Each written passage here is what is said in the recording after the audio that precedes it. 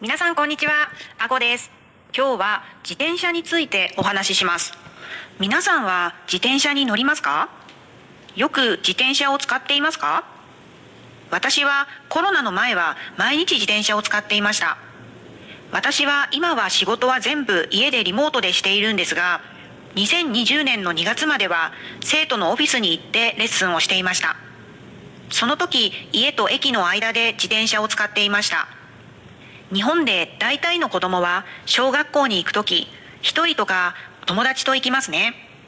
私の子供も今二人とも小学生なので、自分たちで学校に行きます。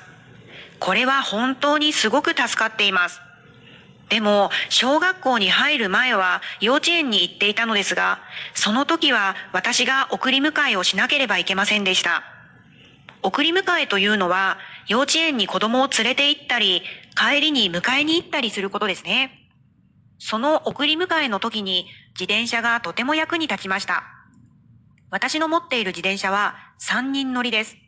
運転する大人と、あと前と後ろに子供を乗せることができます。そして電動自転車です。電動自転車というのは、電気の力で自転車の運転を楽にしてくれる素晴らしい自転車です。日本では電動自転車がとても人気で、使っている人がたくさんいます。私も10年ぐらい前に初めて電動自転車を買ってからずっと電動自転車を使っています。初めて乗った時、本当に感動しました。大変な坂道でもスイスイ簡単に登れるし、全然疲れないし、電動自転車最高です。特に子供を乗せていたら自転車は本当に重くなりますから、電動自転車はさらに便利です。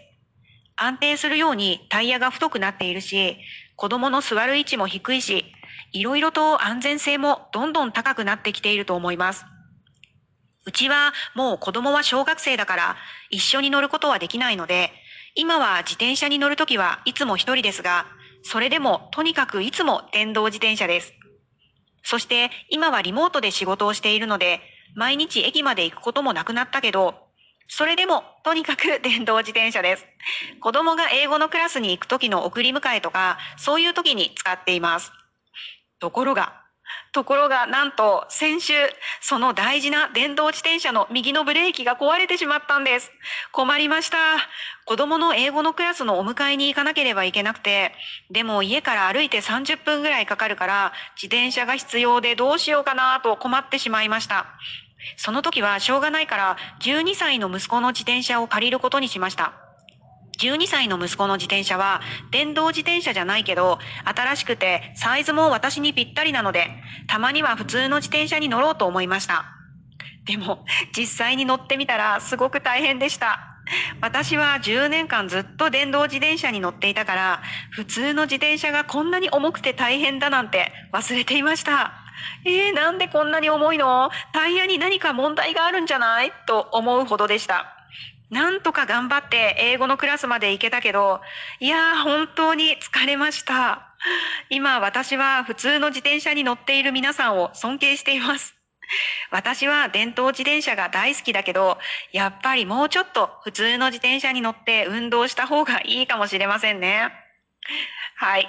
というわけで、今日は自転車の話でした。面白いサイクリングの話じゃなくてごめんなさい。でも今日も最後まで聞いてくれてありがとうございました。